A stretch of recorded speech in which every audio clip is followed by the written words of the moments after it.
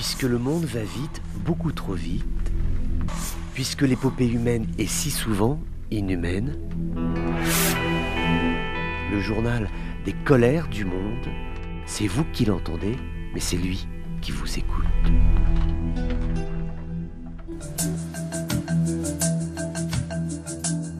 Bonjour à tous, bienvenue dans ces colères du monde, bienvenue dans cette immense tristesse, stupeur, désolation après ce terrible séisme qui a frappé la ville de Marrakech. C'était dans la nuit de vendredi à samedi avec ce bilan hélas provisoire de plus de 2000 victimes avec un nombre considérable de blessés et s'ajoute à cela des dommages matériels et puis aussi le traumatisme de cette terre qui s'est mise à bouger avec ces habitations anciennes qui se sont effondrées. Les habitations modernes dans l'ensemble s'en sont plutôt bien sorties, elles ont réussi à résister à ce séisme de magnitude 7 sur l'échelle de Richter. Il n'en reste pas moins qu'aujourd'hui, il y a beaucoup d'éléments de solidarité qui sont en train de se confirmer au Maroc avec ces dons du sang, avec ces mobilisations qu'il y a alors à la plus petite échelle de la relation humaine, les amis, les frères, les cousins,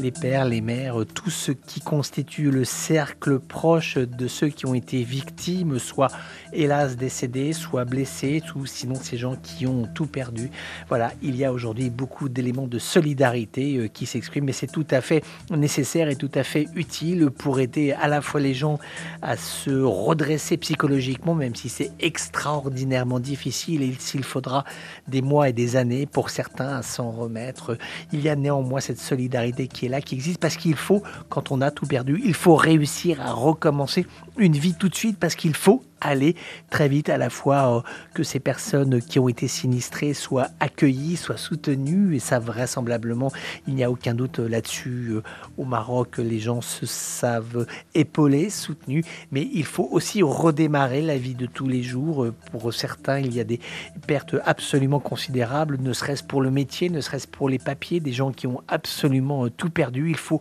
réorganiser la vie, c'est ce à quoi vont s'atteler aujourd'hui plusieurs centaines de familles de Marocains qui habitent à la fois Marrakech, la région et puis aussi des douars qui sont isolés dans cette grande région montagneuse qui domine la ville de Marrakech. Donc voilà, le Maroc souffre, mais le Maroc essaye de se reprendre après ce terrible séisme qui a eu lieu en fin de semaine dernière. Voilà, c'était les colères du monde d'un jour comme les autres, mais qui n'étaient pas tout à fait comme les autres. On se retrouve bientôt pour d'autres colères du monde.